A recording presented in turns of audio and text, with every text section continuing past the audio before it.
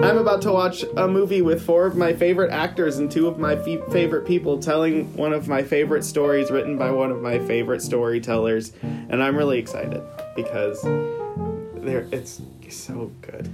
I doubt it. Get it? Because the movie is called Doubt. I've never seen this movie, but I'm a big fan of Catholicism, so we'll see how it goes.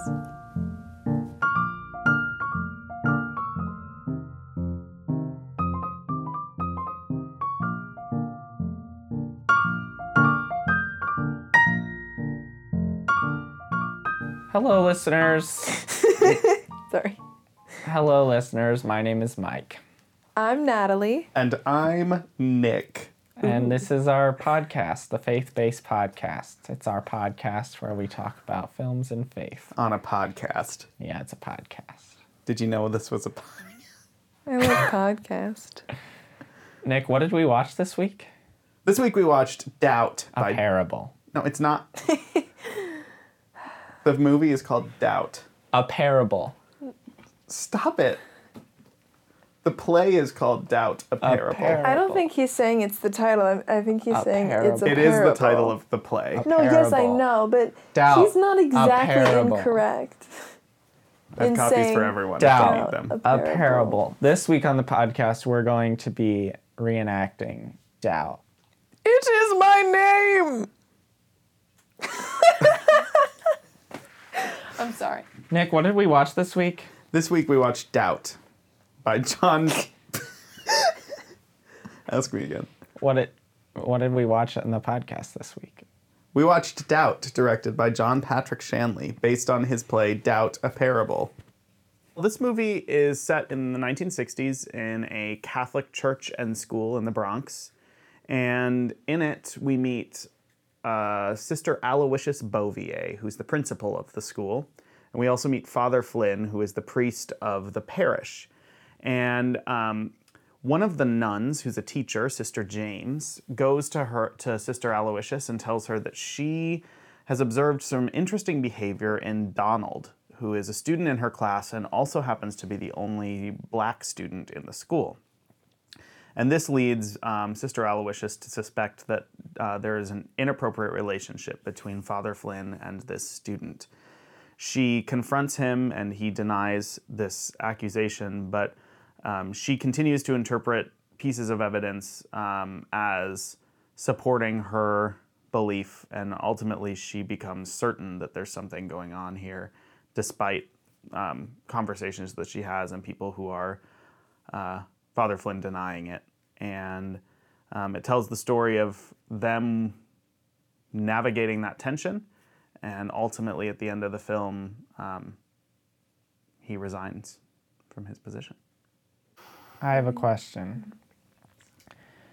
What do you think is the appropriate length for fingernails, and how is it like a certain, like, is there some sort of benchmark that you can kind of claim, like, for you know, like, if your fingers are this long, your nails can only be this long, or is it like a case-to-case basis? Like a finger-to-nail ratio? Yeah. What's the answer there? I bite all my fingernails off Me too. because I'm anxious all the time.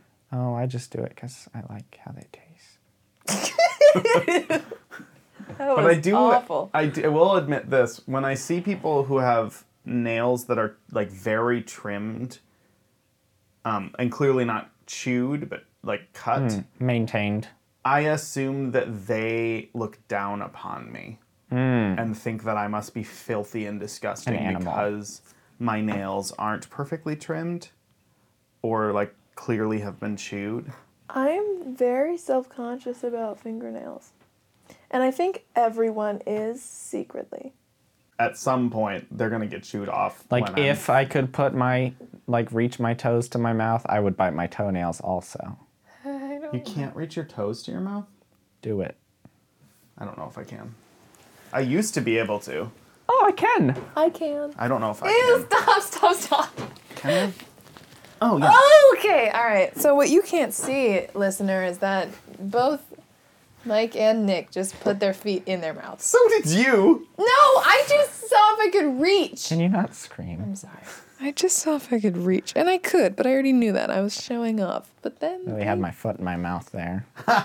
Well, we didn't really put our foot in our mouths. We Not the just foot. licked them. Oh, gosh. Okay, well, Mike just did. I'm not going to do that. Alrighty. It hurt. I'm not very flexible, so I had to yank. You're All no right. Elastigirl. I have a question. Can we stop doing that? So the thing that is maybe the most interesting thing about this play, I guess, in terms of how like the plot works itself out, is that we never actually see or get hard evidence that any misconduct has or has not taken place. And it's all kind of just based on what people say is true. Because like the audience doesn't know what's true. Mm-hmm. We just hear how people are presenting information, and then from there we make decisions. I think that's maybe a good place to start talking about this film, is that it seems to be kind of making arguments about certainty and doubt. I mean, it's called Doubt, so there you go. But like more about how certainty and doubt inform how we relate to each other and how we perceive like other people and their actions. Mm-hmm. And like what's true. Yes.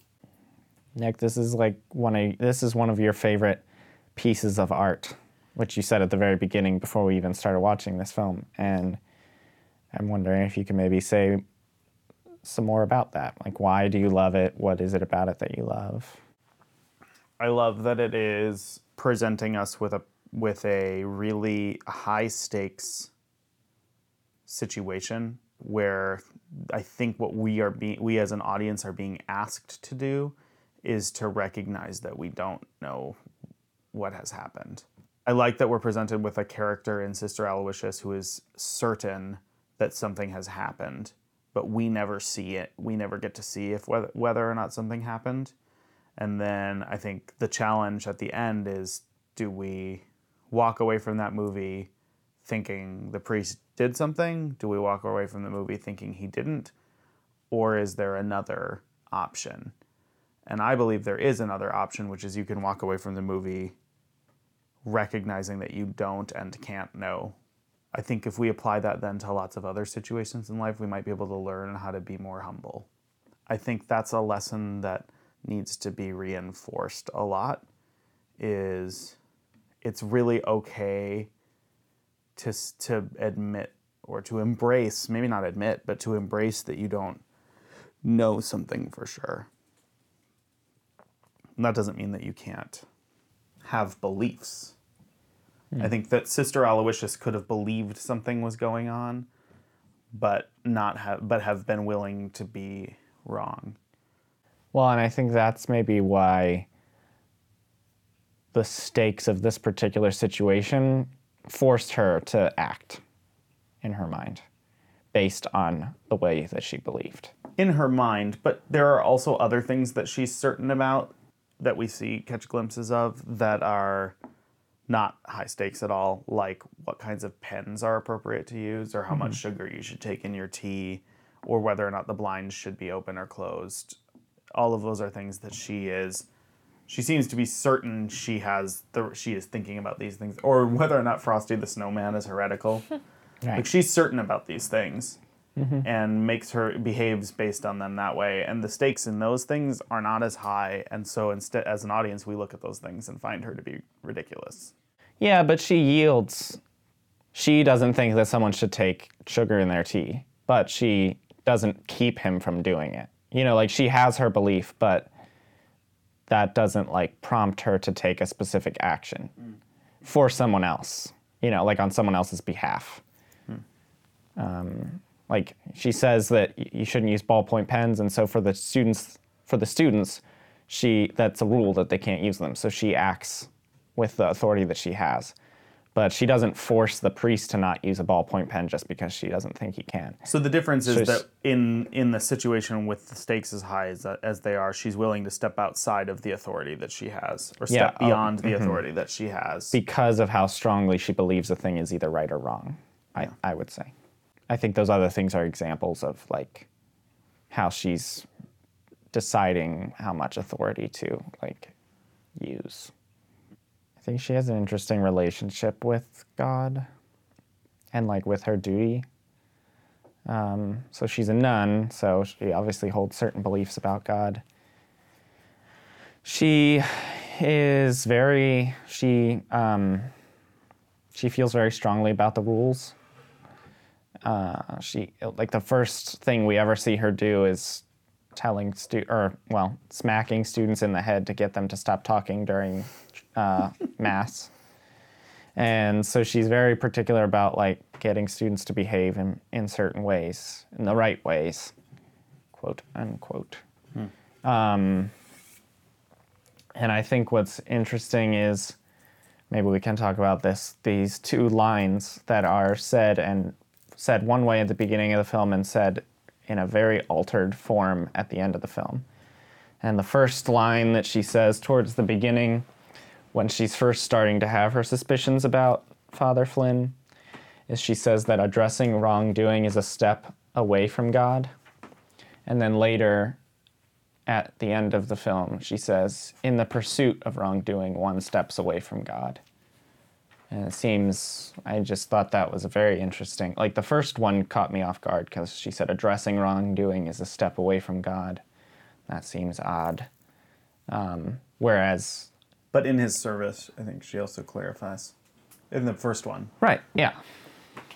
Yes, but it just is still, I think, an odd thing to say, that doing something in God's service can be a move away from him. Yeah,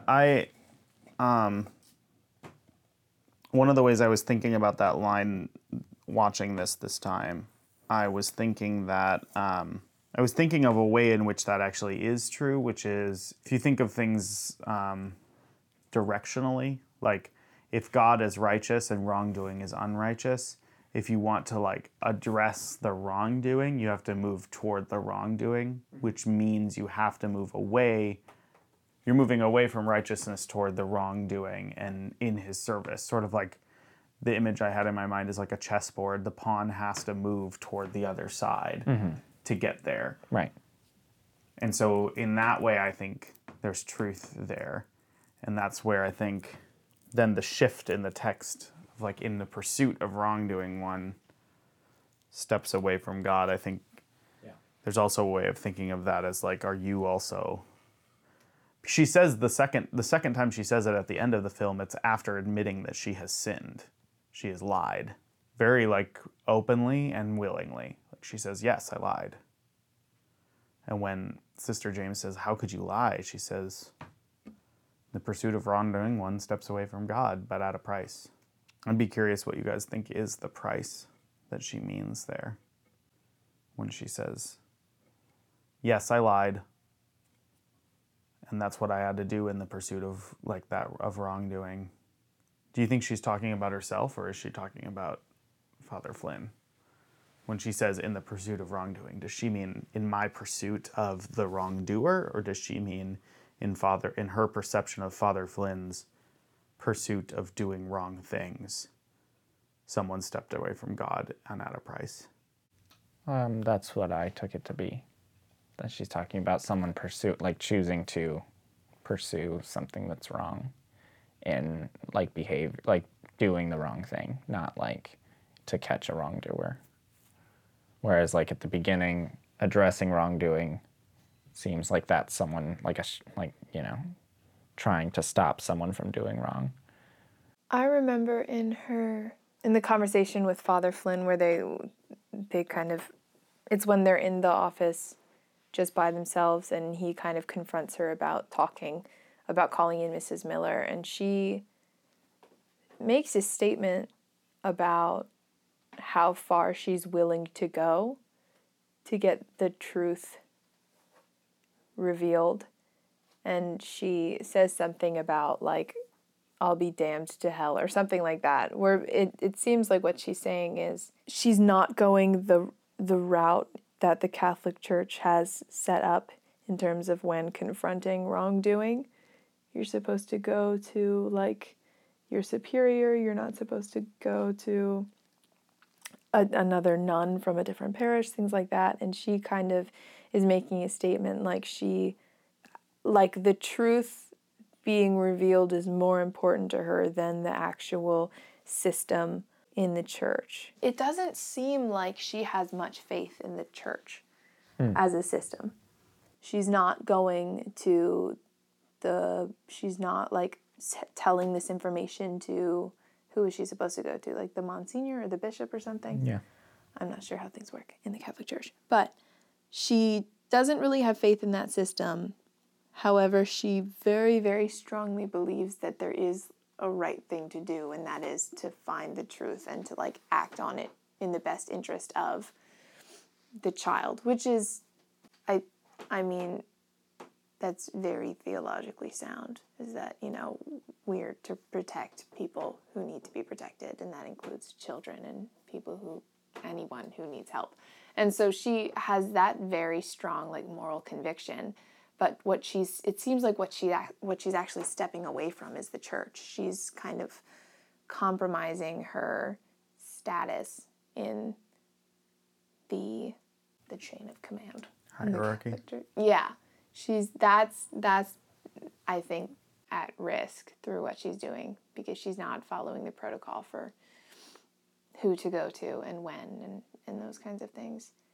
So I'm wondering if when she's saying a step away from God, when I hear her say that and look at her actions, it seems like what she's saying is, in the pursuit of wrongdoing, one might have to step away from the church, which she very clearly says when they're arguing. She says, like, I'm willing to go outside the church. But I don't know. That was something that I found interesting. Is her perspective on, like, what is right versus what the church wants her to do. Yeah, but there's also the way of reading the line, the way, Mike, I think you were reading it, which is that she's talking about Father Flynn, who pursued wrongdoing. She wasn't. You could read it as talking about herself. She wasn't talking about herself. Yeah. Which I'm not sure. The thing that comes immediately before that is Sister James says, "I can't believe you lied," and then her response. Sister James says, "I can't believe you lied," and Sister Aloysius' immediate response is, "In the pursuit of wrongdoing, one steps away from God." There's probably, the reality is there's ambiguity. Mm-hmm. It's probably just a well-crafted line that has both meanings in it. Mm-hmm. I think, Natalie, what you're talking about, though, is that Sister Aloysius very much likes the rules. She seems to. For the most part, she really, really loves the rules. But there are a couple instances where she seems willing to lie or to violate the rules. And one of them is her dishonesty about Sister Veronica, who is the older nun who is going blind. And she says, we need to protect her, because if they find out, they meaning like the Monsignor and the priests, if they find out that she's going blind, they're going to get rid of her. And we need to keep her here. And she cares for her. There are a couple moments where at dinner, she helps. You can tell Sister Veronica can't find her fork, and she sort of just like quietly slides it over to her. And there are other moments that she helps her. And that's, and then she's very directly asked by Father Flynn, Sister Veronica's going blind, isn't she? And her response is like, nuns fall. No. Yeah. She's fine. Which is dishonest. Yeah. I think that she does not demonstrate much compassion at all, except for Sister Veronica. And I'm wondering if actually maybe that has something to do with the fact, like, not just that Sister Veronica is vulnerable, but because, like, blindness is the thing specifically that's, like, happening to her. And Sister Aloysius wears glasses, right? Mm-hmm. So I think those, like, that kind of works to say that Sister Aloysius, I think, is very concerned with, like, seeing a thing as clearly as possible.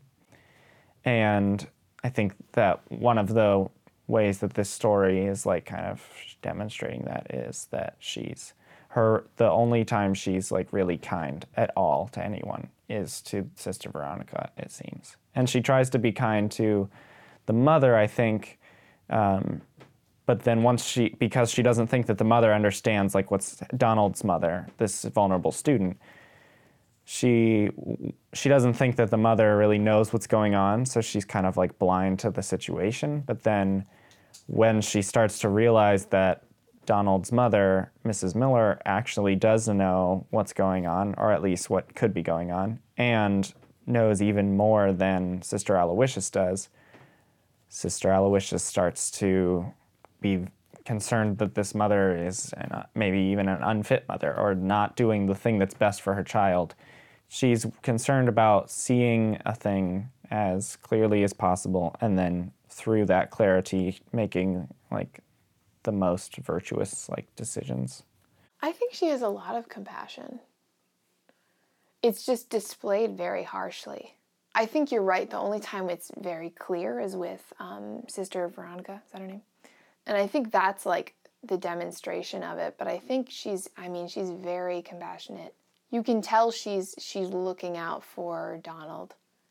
I don't know, it's interesting. There are different levels of compassion in like how it's demonstrated through the different characters. Like Sister James, she's very clear about her kindness and her and wanting what's best for her students.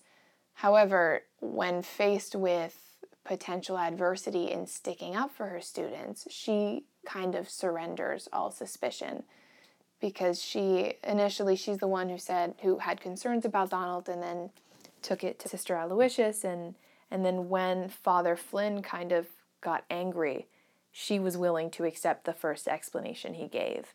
I mean, in the possibility that something awful was happening to Donald that was not loving to him, to say, like, okay, I'm not going to pursue this anymore, I'm just going to trust. Like, if Sister Aloysius seemed to be very, very concerned about the well-being of Donald, to the point where she wasn't going to just kind of let him get away with the first excuse he gave. But that also, it gets a little bit more complicated, because Sister James accused Sister Aloysius of just kind of being biased against Father Flynn, which isn't right. However, I do think that there is a unique level of, or an impressive level of compassion to the fact that she was not satisfied until she felt like she could very confidently say that child was safe from him, which I think is, I just think she's a very admirable character. I think that I would agree with you, Natalie. I think that she is a compassionate character in that she is a loving character who wants what's best for people that she's responsible for, responsible for. And the way that she believes it is right to love the students that she's the principal over is to teach them right from wrong and to keep them from making choices that are bad for them. And she is unrelenting in that.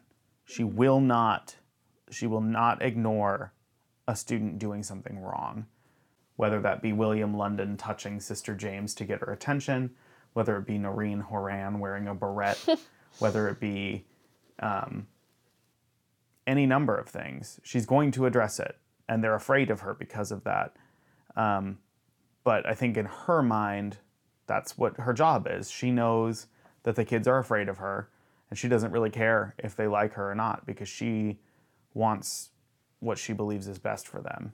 Well, and that's, I think, what I mean is that, like, she can be a strong and good advocate and not be compassionate. And I really just don't, the way that I understand compassion, I don't see her being compassionate towards these students. Like, even towards Donald, I don't necessarily think that the way that she advocates for him is out of compassion.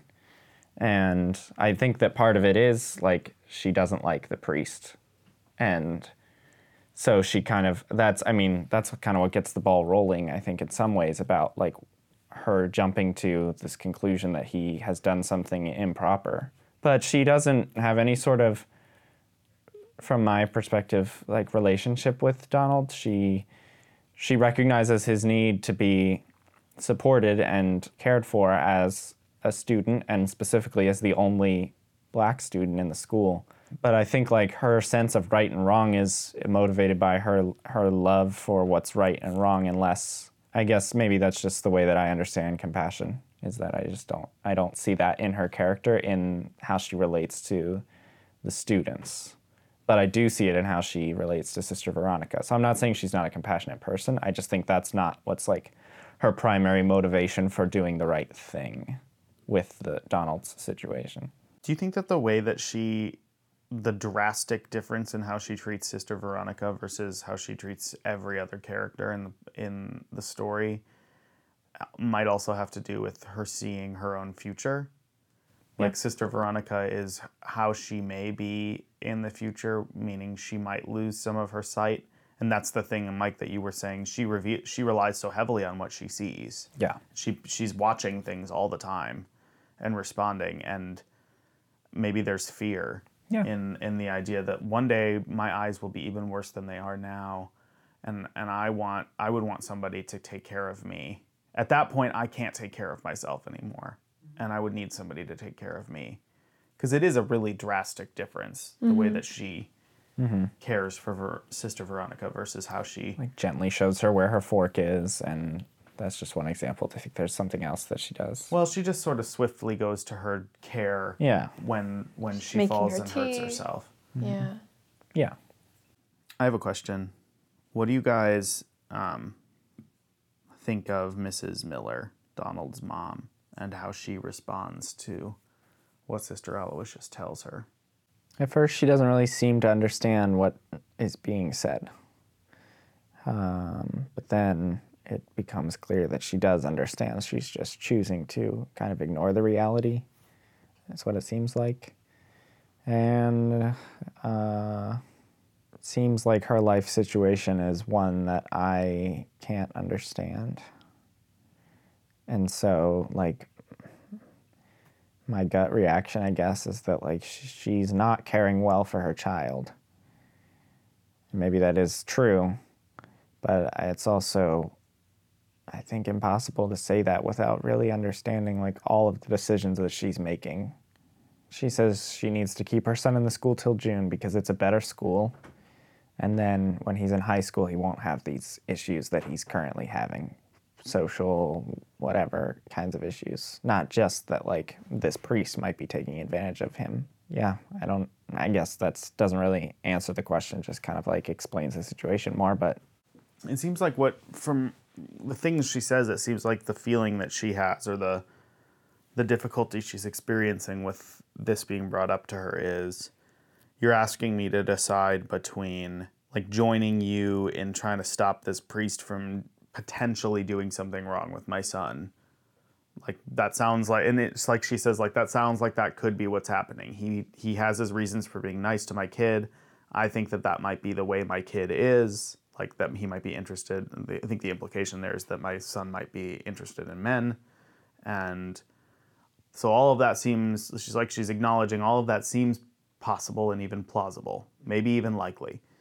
But you're asking me to, like, do that, and from Mrs. Miller's perspective, I'm risking then my son graduating from this school.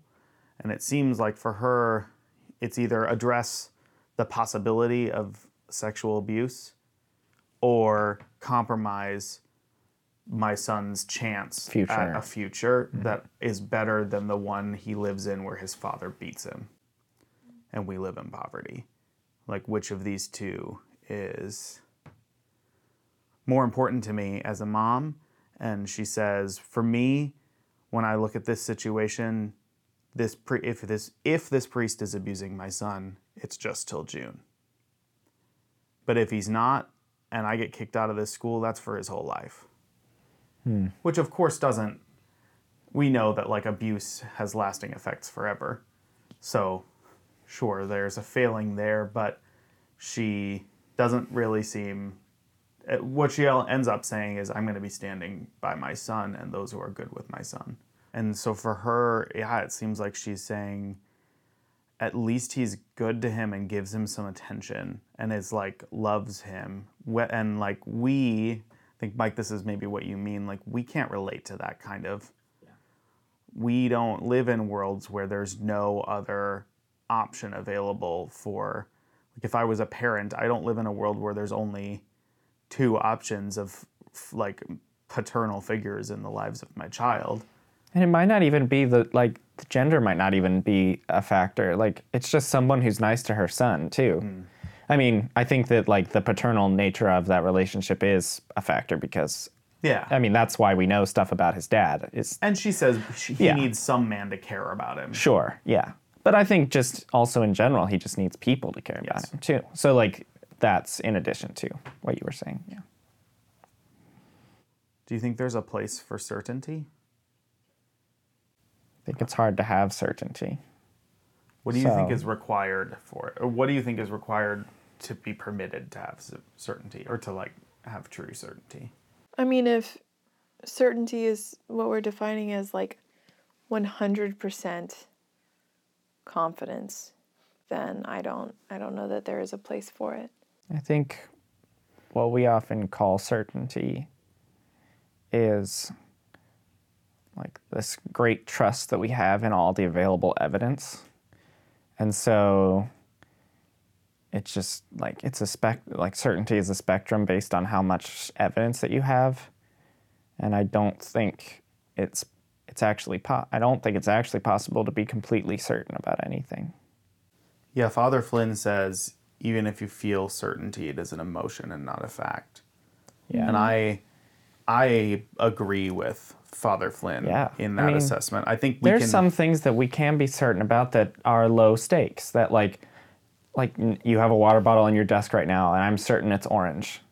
You know, like no one's gonna disagree with me on that. But you know, there are other things that we don't have as much evidence for. Like all the evidence is that I've seen the color orange. I know like all the ways that orange behaves. And then I'm trusting that my eyes are telling me in the light that we have in this room that water bottle is orange. And there's so much evidence to lead me to that fact that I can say it for certain. But I don't know if I actually know that like that's maybe not even true, you know. But you've also seen optical illusions. Yeah, where something was Where- one color. That stupid dress thing from like years ago on the internet. Yeah, so it's like possible, and part of it is you've seen my water bottle before in different lights, Right, and I've yeah. carried it around, So and so much you're evidence. assuming this is the same water bottle, but I think you'd also be willing to say, you'd be willing to leave the door open for maybe I'm pulling a fast one on you, and I've switched out my water bottle and set up the lights in such a way that this is a green water bottle that now looks orange right now. Sure. Yeah. But the So stakes are low, all so the who available cares? evidence, the stakes are so low and the evidence is so like overwhelming that I can say for certain that water bottle is orange.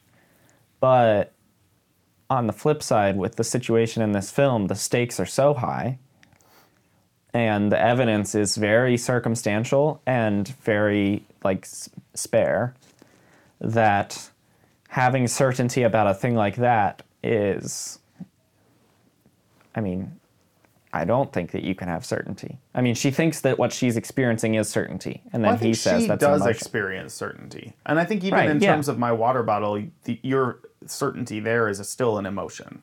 Yeah, It's what you believe but to I be think true. like I could be wrong. She could be wrong. Yes. So then is she like, yes, she is certain, I guess. Is it wrong for her to be certain about that? For her to be so strong in how she responds to that certainty?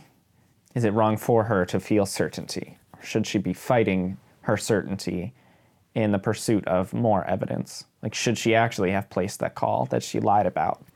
Should she, I don't know. I mean, she talks to Donald's mother, and that gives her more evidence. And I think that's maybe the evidence that Sister James presents is what sends her on that crusade in the first place. But I think the evidence that Donald's mother presents in the way that she kind of lets things slip towards the end of their conversation together seems to be pointing in a more in the direction that there might be something wrong happening. Yeah. How do you think that she should have responded differently? That's the question I was just wondering or thinking through. Like I was just thinking through, like, Sister Aloysius could have handled the situation very differently. And like after confronting him with her suspicions, she could have still felt the certainty she was feeling that something was wrong. But if her concern is that she thinks this priest is doing something wrong, then set up like ways to protect him and be more vigilant and collect more evidence rather than just acting on the certainty you feel rather than the evidence you've collected, right? She made a decision about how she thought, like whether she thought he was guilty or not in the first, like, you know, minute, 2 minutes of hearing that something might be wrong. Whereas like Sister James withholds judgment, kind of weighs more things, and she's a more like trusting, Naive. naive, yeah, that's a good word. Individual anyway in other situations too. I mean, you see that in the like classroom management example. Mm-hmm.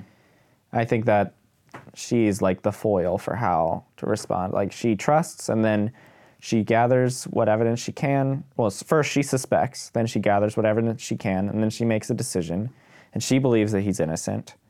But then even after she makes the decision that she says to him after they have that conversation on the park bench, Sister James says, I don't believe you did it. But then later she sees Father Flynn in the hallway interacting with Donald, and she is kind of like thinks that something might be weird about their relationship just because of the way they like physically interact with each other. Mm-hmm. I mean, Father Flynn is very tender in the hallway because Donald has just been bullied. And so I think it's hard to like read that situation and say like, oh, he's being that way because they have an inappropriate relationship, or he's being that way because he's trying to comfort the student. Yeah, it's interesting. Only in the context of the story we've been watching, mm-hmm. Would you read what he does in the hallway as potentially gross or inappropriate? Yeah. I think most of the time if we saw a kid, the only black kid in a school, get bullied and like be sad, and then like a person in authority come up to them and help them pick up their papers and give them a hug and say it's going to be okay. I think most of the time we would read that as like, wow, that's the right what a thing compassionate and loving person. But now we're suspicious about it. Yeah, it's been colored by suspicion. She sees the world suspiciously now. Mm-hmm. It's interesting.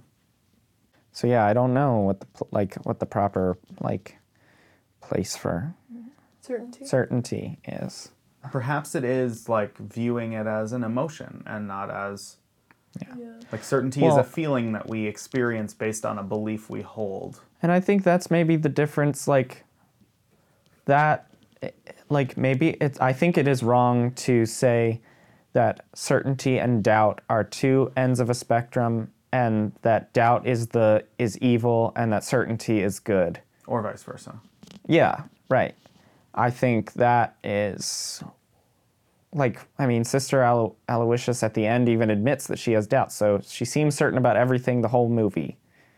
And then she finally admits that she actually does have doubts.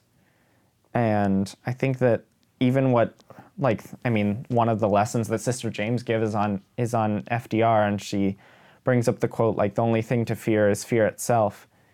And I think, like, fear is a part of that too. Like, fear is what motivates us towards, doubt and certainty. And I think that we actually have to deal with the fears that we have. We don't have to deal with our feelings of certainty or our feelings of doubt. If we deal with those fears, then we can live with, like, a healthy balance of certainty and doubt. And maybe both, and maybe we can experience both of those things at the same time. Yeah. Maybe certainty and doubt aren't. Yeah. I mean, I think that's what Christian faith is. You know, like, it's being faith. Certain of what we hope for, or Certain. Faith is certain of what we hope, sure of what we hope for. Faith is being sure of what we hope for and certain of what we do not see. So we doubt that these things are true, but, you know, we may experience doubts that the things we believe are true. Like, we may doubt that, like, a virgin can conceive and give birth. We may doubt that, like, one being can exist in three persons. We may doubt that somebody can rise from the dead and also, like, cover all of the sins of humanity. But we also believe that those things are true. Like, we're also living with a certainty that they're true, but it's a certainty that's, like, colored by doubt. So it's like, it's a balance between those two things. It's not one or the other. Yeah, and faith becomes, like, a non-existent thing if certainty isn't an emotion, but certainty is a fact, faith becomes irrelevant. Yeah, exactly. Faith is not a thing. That's interesting. Now is a time in our podcast where we're going to consult with some other Christian perspectives. And we do this by looking at the Plugged In Online movie review. This one was written by Bob Hoose.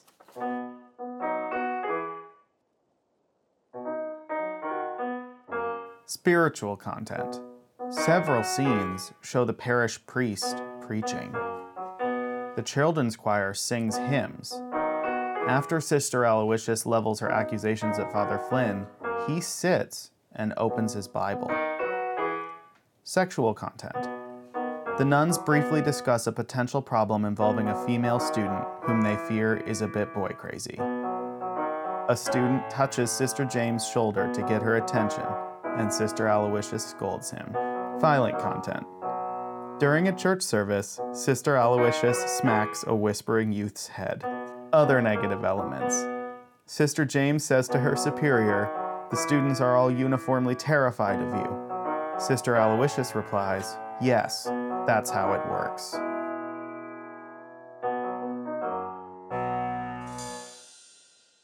And now, the conclusion of Bob Hoose's review. Theatrical plays tend to be much more about words and ideas than high-flying, blow-up-the-world action, so they rarely make an impressive transition to today's big screens. But on occasion, a particularly provocative play makes the jump and brings with it a concise storyline and a crispness of language that is almost startling to the average movie fan. The Pulitzer Prize and Tony Award-winning Doubt is such a play, and such a movie. Meryl Streep puts on the black and white habit of the austere, resolute, and thickly brogued Sister Aloysius, and is, quite simply, brilliant. With her character at the forefront and the play's author, John Patrick Shanley, in the director's chair, Doubt seemingly accomplishes exactly what it sets out to do. It raises lots of hard-hitting questions in an involving, intimate drama. Then it turns and walks away. One thing that did not change from stage to screen is that the audience still lands on the sidewalk afterward with a head full of questions and no certitude from the writer-director, reported New York Times columnist David Carr. This is a story about a Catholic priest's sinful failings. It is the tale of horrifying accusations hurled at a caring mentor. It is an examination of nuns' evolving feelings about faith, hope, and guilt. It illustrates the fallen nature of man and his desperate need for redemption, and it sneers at the faults of organized religion. It is and does all of these things at once, and then, as I've already said, it turns and walks away without so much as a fare thee well. Let me put it to you this way. You never know what's going on in somebody else's head. You never know what's going on in somebody else's heart, Shanley told the Hollywood Interview. A lot of time is spent coming up with a conclusion in this story, but it's like life. You don't get to know for sure what really happened. You don't get to know for certain. So Shanley has crafted a cinematic optical illusion that dares you to question what you think you know, to tilt your head, squint your eyes, and mull over what you've seen and what you haven't, what you believe, what you doubt. This is not about the Catholic Church, Streep said in a Newsblaze.com interview. It's about who thinks they can control evildoers with force and a firm hand. And yet it is about the Catholic Church, as it is about other things that aren't so apparent. The title Doubt really has the power for me, not the Catholic Church scandals, Shanley told Broadway.com. And so yes, I meant that to be implied in a variety of ways as a powerful and useful tool to answer something in the culture, whether it was the invasion of Iraq and the certainty that that was the right thing to do, or people in the Democratic and Republican parties who, year in and year out, show up like convicts chained together, having the exact same positions on everything. They're just chained to it. I don't think that that's thinking. And that's what functioning, effective members of a culture do. Say, look, I have doubts, and that's a good thing. You should have doubts too, and if you don't, you're a hammer-headed clown. Politics, culture, religion, individual faith, doubt is, in the end, about exactly what it seems. But that doesn't mean it's predictable. I'd like to attack the notion that movies are about certainty, Shanley said in the New York Times, about affirming a political profile and validating what people already believe. I feel like he's able to recognize when a movie is good, but he's always surprised that movies can be good when he encounters one. Do you mean Bob Hoose? Yes. He begins this by saying, like, plays tend to not make the best blow-up-the-world action movies, so it's wild when they're good. It's kind of the vibe I get from that first paragraph. But it's funny. I think, a lot of what he's saying aligns with some of the things we've talked about. One of the places where I would maybe want to ask him some more questions is when he says, he kind of repeatedly emphasizes that the movie turns and walks away from the questions that it's posing. And I think what he means, I would want to ask him, but I think what he means is that it doesn't answer the questions that it's posing. Yeah, I mean, that's the whole point. It doesn't give us certainty about the answers to the questions that it's posing. I'm wondering if he thinks that it doesn't give any answers to anything. And I think that the fact that it's posing questions, I would say it's not really posing questions. I would say it's posing situations and only giving you some of the information about them. It's not making you... A lot of movies and a lot of stories make the audience God. We get to see everything. And so we will see things from multiple characters' perspectives. But Doubt doesn't let us do that. It only gives us a human perspective on a story. We only get to see parts of what's happening. Yeah.